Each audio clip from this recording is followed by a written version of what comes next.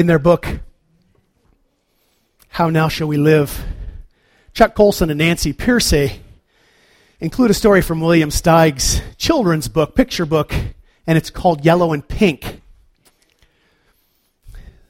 There are two wooden figures wake up to find themselves lying on an old newspaper in the hot sun. One figure is painted yellow, the other pink. Suddenly, Yellow sits up and asks, "Do you know what we're doing here?" And so begins a debate over the origin of their existence.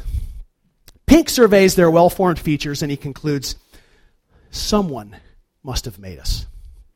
Yellow disagrees. "I say we're an accident." And he outlines a hypothetical scenario of how it might have happened. A branch might have broken off from a tree, fallen on a sharp rock, splitting one end of the branch into two legs.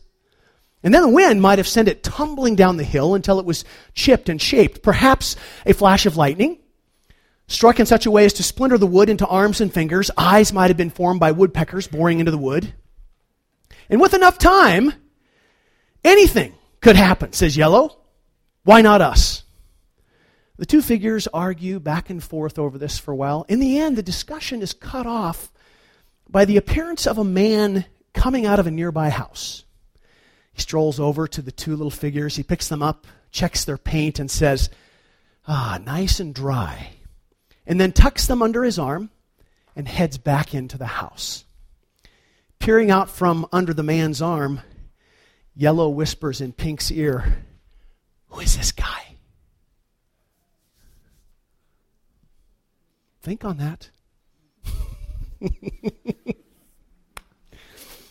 I was struck in the reading of this story by, I think, the analogy that is there for us in our study of Colossians chapter 1. We've been looking at lofty, grand statements that Paul is making about God and specifically about the Lord Jesus in a rescue attempt in which God loved us too much to leave us laying out on the hot sun on an old piece of newspaper. A miserable place to be. And in fact, Paul actually refers to it as the dominion of darkness. Far worse implications than an old piece of newspaper in the hot sun. It's a place of spiritual blindness. It's a place of bondage that holds the human heart captive with no hope of living out the relationship for which God has created us to live in. But Paul writes that God has rescued us from the dominion of darkness and He's brought us into the kingdom of the Son whom He loves. And it's in that place, in that Son, that we have redemption, the forgiveness of sins. And remember, he wrote to the Ephesians that it's because of God's great love for us, in Ephesians chapter 2, the fact that God is rich in mercy, that He rescued us. So in this series, we've been looking at the declarations that Paul makes in Colossians about Jesus, our rescuer. Colossians chapter 1, verses 15 to 22 has been our text, and we have been looking at these lofty statements. Now, quick question, remember, why are we looking at these lofty statements? Why did we speculate, or I guess I should say I'm speculating as to why Paul lays it out the way that he does?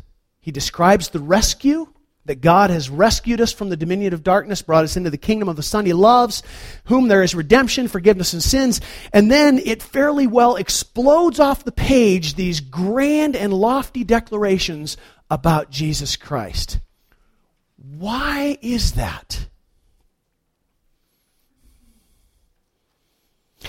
For the very same reason, say again, Greg?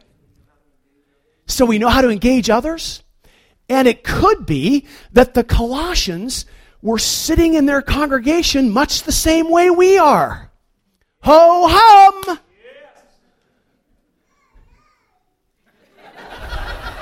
Thank you.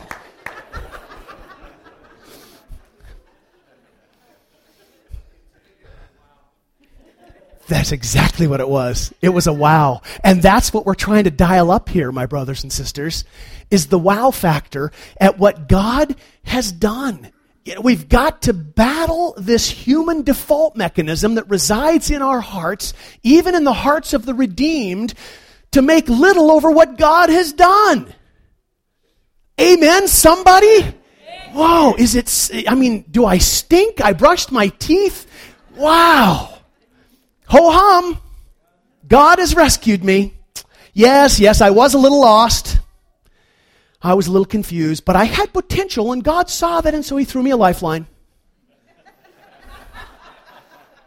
That's how we live our lives in relationship to what Paul is saying. Paul told the Ephesians that people apart from Christ are by nature objects of wrath. They are not interested in God. They are not searching for God. God didn't rescue us. Remember, He didn't rescue us because we held promise, because there was potential there. He rescued us because He is great in love and mercy. And He wanted to display us as His trophies of grace for all of eternity, to redeem us for His glory. But until we really come face to face with the reality of who we are apart from Christ, we're not going to go, wow! Because we're still going to think somewhere deep down in the corner of our hearts, we weren't all that bad. Yes, we were. It's not my idea. It's Scripture. Human goodness compared to the standard of God's holiness, Paul says, objects of wrath. But God is rich in mercy and love. And He rescued us. Now we're warming to the idea here. Okay. Tim Keller says it this way. He says, this is the gospel. I love this. You're more sinful than you ever dared believe. You're more loved than you ever dared hope. That is priceless. God rescued us, and He brought us into the kingdom of the Son He loves. So for the redeemed, that is their new home. They are now living in a kingdom where Jesus is king. They are living in a place of their hearts, a place where Jesus rules that impacts the lives that they live. You know, we've spoken about the now and the not yet element of the kingdom of God. We're waiting for that reality of the kingdom called heaven. That is yet to come. But because of the presence of the Spirit of God that is given to each one who is redeemed, we can now live in and we can experience the kingdom of God on earth now in terms of His rule, His control, and how it affects our daily lives. And in doing that, we live out the kingdom of God and its values on a daily basis for all people to see. And we do that with gratitude and excitement if we understand what God has rescued us from. How many times have we prayed over the years, the prayer that Jesus taught His disciples, Father, Your kingdom come, Your will be done on earth as it is in heaven? What are we praying for when we pray those words? Are we praying for a release from this crummy place in which we live? Is it sort of an escapist mentality that Jesus is teaching His disciples? Oh, pray for heaven, boys, because this is the pits. No, come to earth. Come to earth and begin with my life. Begin with my heart. Begin with Your rule, Your values, Your reign being birthed in my heart, so that my life is one that is lived in gratitude and joyful obedience to the reign of Jesus Christ and the values of the kingdom of God, so that others might see that, so that others might be drawn to that. You're looking pretty excited again, I might add. Okay. Some of you know the name Martin Lloyd-Jones. He was minister for 30 years, Westminster Chapel in London. He was a reformer, really, of British evangelical theology. He is what you would classify as someone who was in the conservative camp, Britain's conservative camp, however, near the end of his life. And some say that this was kind of at the pinnacle of his ministry. he came to his congregation one morning and he had some very telling questions that he asked them. He said, I want to talk to you today about the baptism of the Holy Spirit. Now, you may call it what you want, but I want to know, have you experienced the fullness of the Spirit? That's a good question for us as well. Jones went on to say, I know all of you listening to me come as I do from a Reformed background, but it's not good enough. I know that all of you would want to say in answer to my question, well, we got it all at conversion. There's no need for any more experience. Well, said Martin Lloyd-Jones, I have only one other question to ask you. If you got it all at conversion, where in God's name is it? Amen, brother. Good question. Fair question. If we understand how hopeless we were before God rescued us, because He's rich in mercy, because He's great in love, if we understand that, there will be some enthusiasm for the one who saved us. The wow factor will be dialed up in our lives. We will hear these declarations that Paul has been making about Jesus, and we will respond, I think, with more and more, wow, this is amazing. And I believe that's why Paul is making so much of Jesus in our text. Carrying on so because he wants the Colossian believers. He wants the Applewood believers. He wants anybody who reads this stuff to understand just how wonderful and how amazing and how necessary Jesus is to our salvation. So this morning we're going to look at one more declaration about Jesus. It's kind of a summary declaration, sort of a summary exaltation, if you will, and it leads us, I think, wonderfully into our communion celebration this morning. So stand with me, if you would, and let's read again our text that we have been reading for this series from Colossians 1. Here we go. The Son is the image of the invisible God, the firstborn over all creation. For in Him all things were created, things in heaven and on earth, visible and invisible, whether thrones or powers or rulers or authorities, all things have been created through Him and for Him. He is before all things, and in Him all things hold together. And He is the head of the body, the church. He is the beginning and the firstborn from among the dead, so that in everything He might have the supremacy. For God was pleased to have all His fullness dwell in Him, and through Him to reconcile to Himself all things, whether things on earth or things in heaven, by making peace through His blood shed on the cross. Once you were alienated from God and were enemies in your minds because of your behavior. But now He has reconciled you by Christ's physical body through death to present you holy in His sight, without blemish and free from accusation. My brothers and sisters, this is great news. This is the word of the Lord. Amen. Okay, go ahead and be seated. Now we're going to put verse 19 and 20 back up, because that's going to be our focus this morning. For God was pleased to have all His fullness dwell in Him. For God was pleased to have all His fullness dwell in Him, Him being Jesus Christ.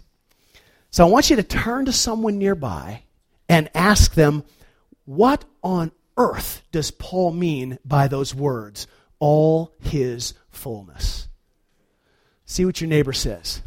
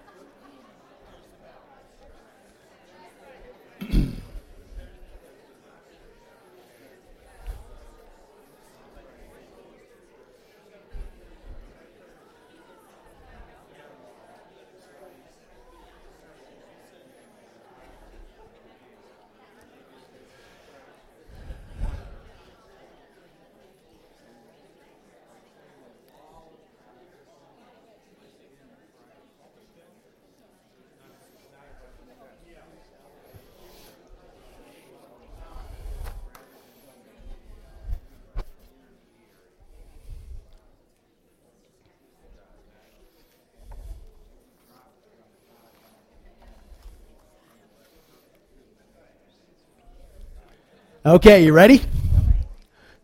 Ready to tell us what your neighbor said? What on earth is Paul getting at? He was pleased to have all his fullness dwell in Jesus. Want to take a stab? Jim?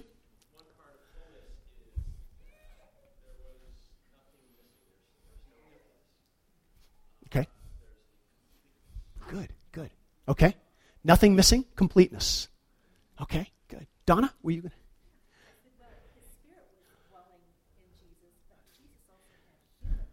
Okay. So I think he was just a very proud papa. He was indeed. In fact, he said, "This is my son in whom I am very pleased." Lee? The Greek word there is pleroma, which is a filling up, but it's also fulfillment.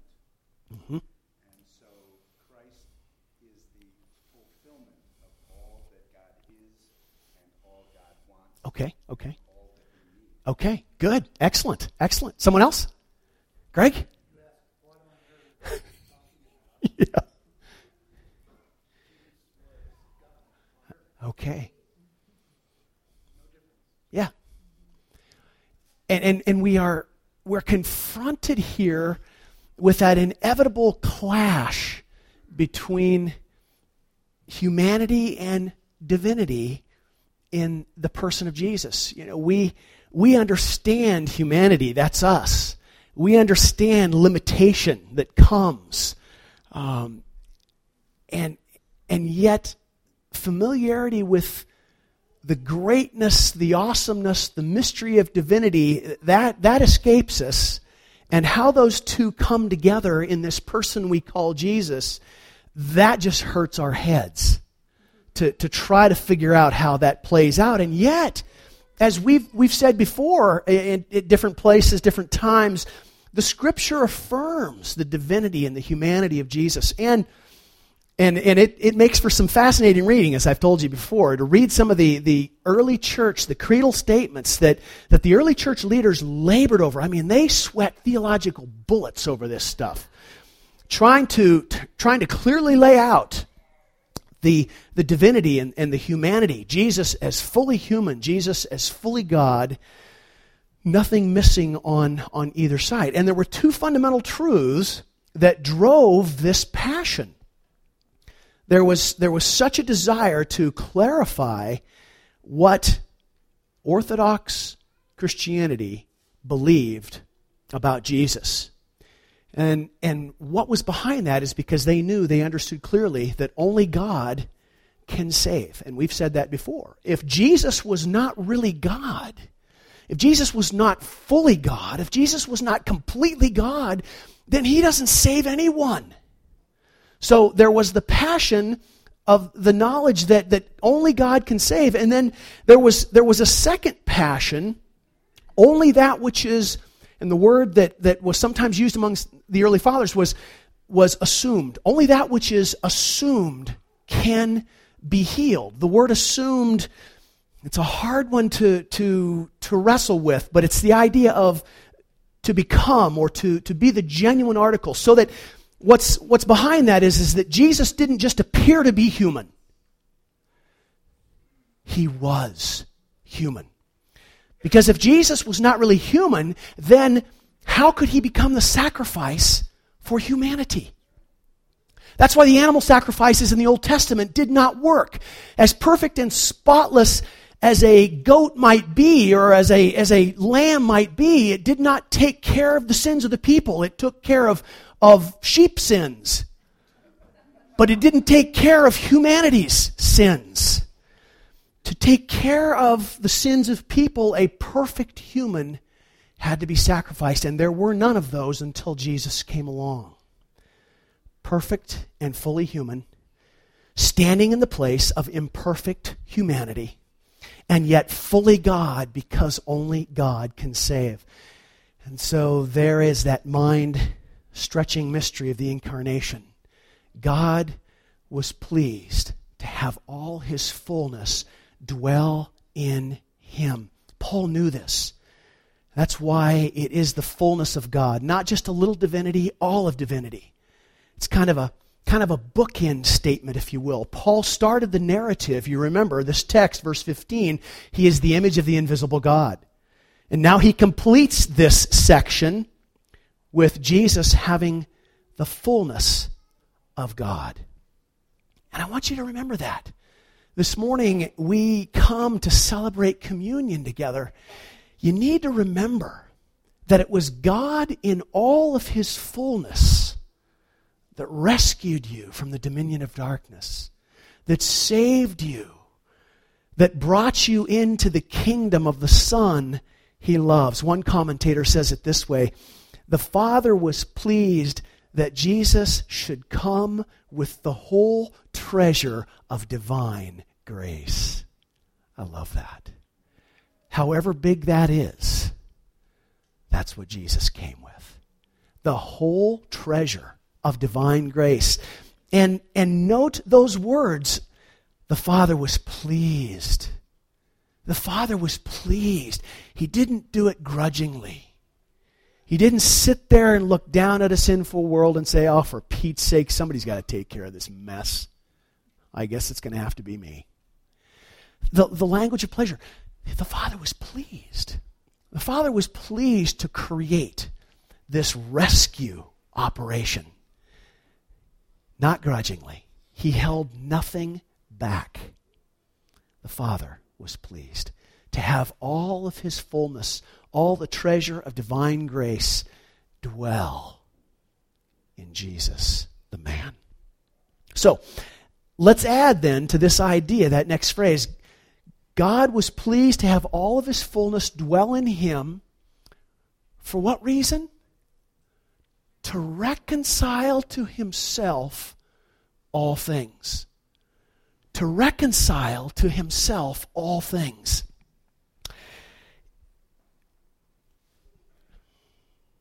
When we think of salvation, there are a lot of words in Scripture that we are familiar with.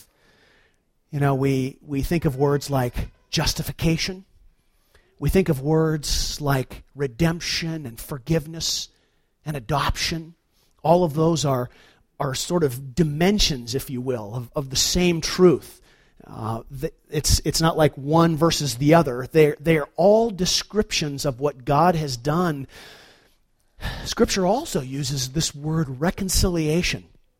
And it's a word that means to change or to exchange. And it's most often used in Scripture to describe relationships. Paul uses it consistently to describe a relationship that is characterized by animosity that needs to be reconciled. And notice that in these words to the Colossians, he ties it to the statement by making peace through his blood shed on the cross. And so God was pleased to have the fullness of Jesus, the fullness of himself dwell in Jesus so that he could reconcile to himself all things, whether things on earth, things in heaven, by making peace through his blood shed on the cross. You hear that word peace. The implication there is that there wasn't peace. There was animosity. Now you remember when we've looked at Ephesians 2 before, we mentioned this earlier, we're by nature objects of wrath. That is the idea of being at war with God. By our very natures, apart from Christ, we are at war with God. That doesn't mean that we just out and out verbally say that we hate God or that we understand that we're at war with him. It's the idea, again, of ownership. It's the idea of created design. What were we created to do? We were created to live our lives for the glory of God and to experience unimaginable intimacy and delight in that relationship with the one who is his unending in his love and his capacity for grace. And so to be at war with God means that we've decided that we're going to live our lives apart from God. We may choose to live a good life. You know, it doesn't mean that you're a serial killer if you're at war with God. It can mean that you're a very nice person. You know, that you pay your taxes and you take good care of your family and you're involved in the community and you do good things for humanity. if God has no part of your life, if God is not the driving force in your life, that's what Paul has in mind when he says you're at war with God. There is animosity in that relationship. And to be at war with God, it's never a good place to be. Because it's just a war that is never won. It just isn't, not ever. And so through the death of Jesus, God has extended to us the olive branch. The olive branch of peace. If you're here this morning, and you have never accepted the olive branch of peace that God offers to you through His Son, Jesus, I hope you'll ask someone today before you leave. Ask me, ask someone, how can I have peace with God? How can that war be removed between God and myself?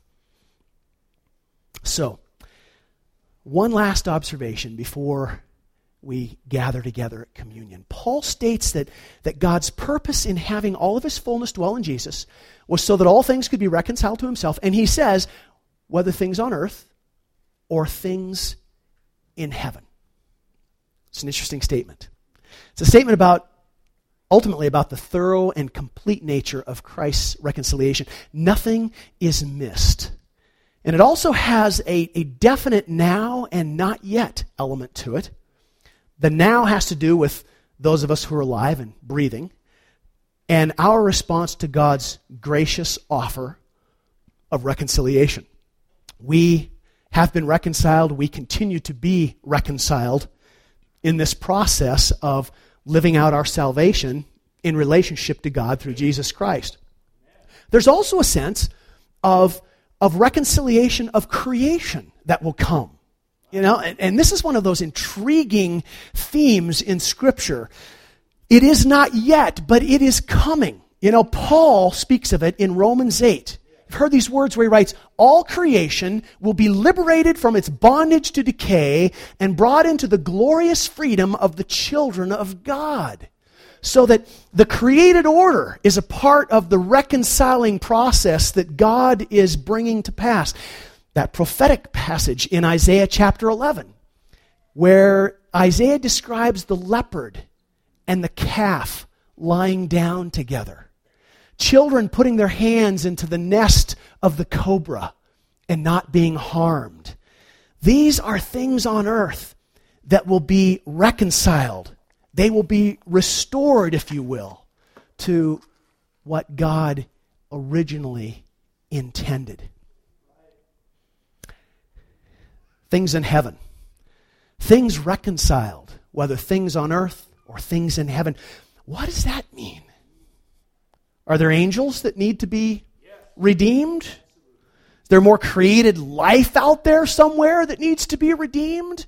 There's all kinds of possibilities. Scant little hints here and there throughout the Scripture. A lot of folks go down some interesting paths in this idea of reconciliation of things in heaven. I'll be honest with you. I don't really care.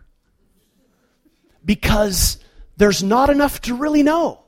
And my suggestion to you would be this, and I hope, I didn't mean for that to sound disrespectful or don't spend your time there, but what I'm trying to say is don't spend your time there. Because what's really important is that you understand the here and the now and what God is intending through your reconciliation in your life.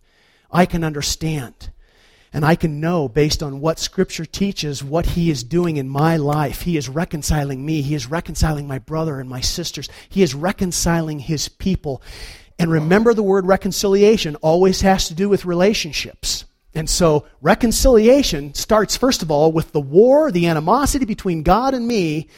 It has been removed in Jesus. And then the other piece is that it has been removed between God's people.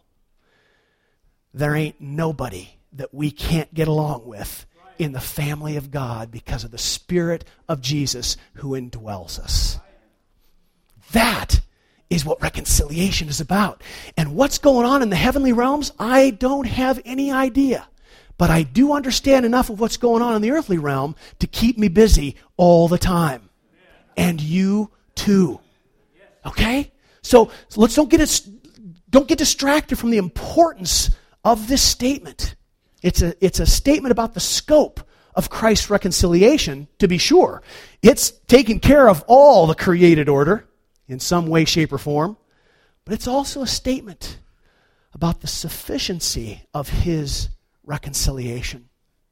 And I think that sometimes what stands in the way of the reconciliation component that comes between God's people is that sense in us that we really have been forgiven.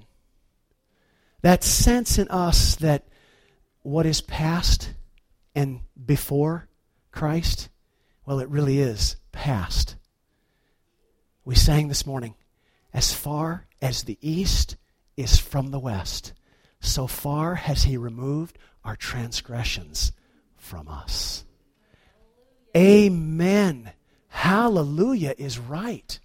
You know, and if we really, really begin to understand that Christ is sufficient, that he has covered our sinful past, that he has covered those things that sometimes just the very thought of them brings shame, which, by the way, comes from the enemy and not from God. You know, if we can get a handle on that and really begin to live out the full sufficiency of what Christ has done in reconciling us, wow, the ability that we have as God's people to become reconciling agents with one another. There is nothing more that is needed. We come to the table and we are reminded in the elements, in the bread and in the cup, that it's complete. It is done. It is finished. Slate is washed. We are new creatures. I love what John Owen, Puritan, says about this. Think on these words as we prepare to come to the Lord's table this morning. He says this, therefore, the severest of our thoughts. This deserves and needs the severest of our thoughts, the best of our meditations, and our utmost diligence in them. He says, for if our future blessedness shall consist in living where he is and beholding of his glory, what better preparation can there be for it than a constant, previous, earthly contemplation of that glory as revealed in the gospel? That by a view of it, we may be gradually transformed into that same glory. Brothers and sisters, as we come to the table of our Lord Jesus this morning, come remembering that God was pleased to have all of his fullness dwell in him. All of his fullness, so that he might reconcile all things to himself. Things in heaven, things on earth, past, present, and future. Complete and thorough reconciliation. Nothing left uncovered. And in him, we find forgiveness of sins. Praise be to God. Praise be to God for what he has done.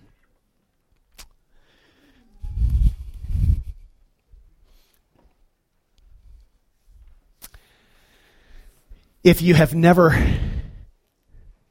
taken communion with the Applewood family, it's easy and it's delightful.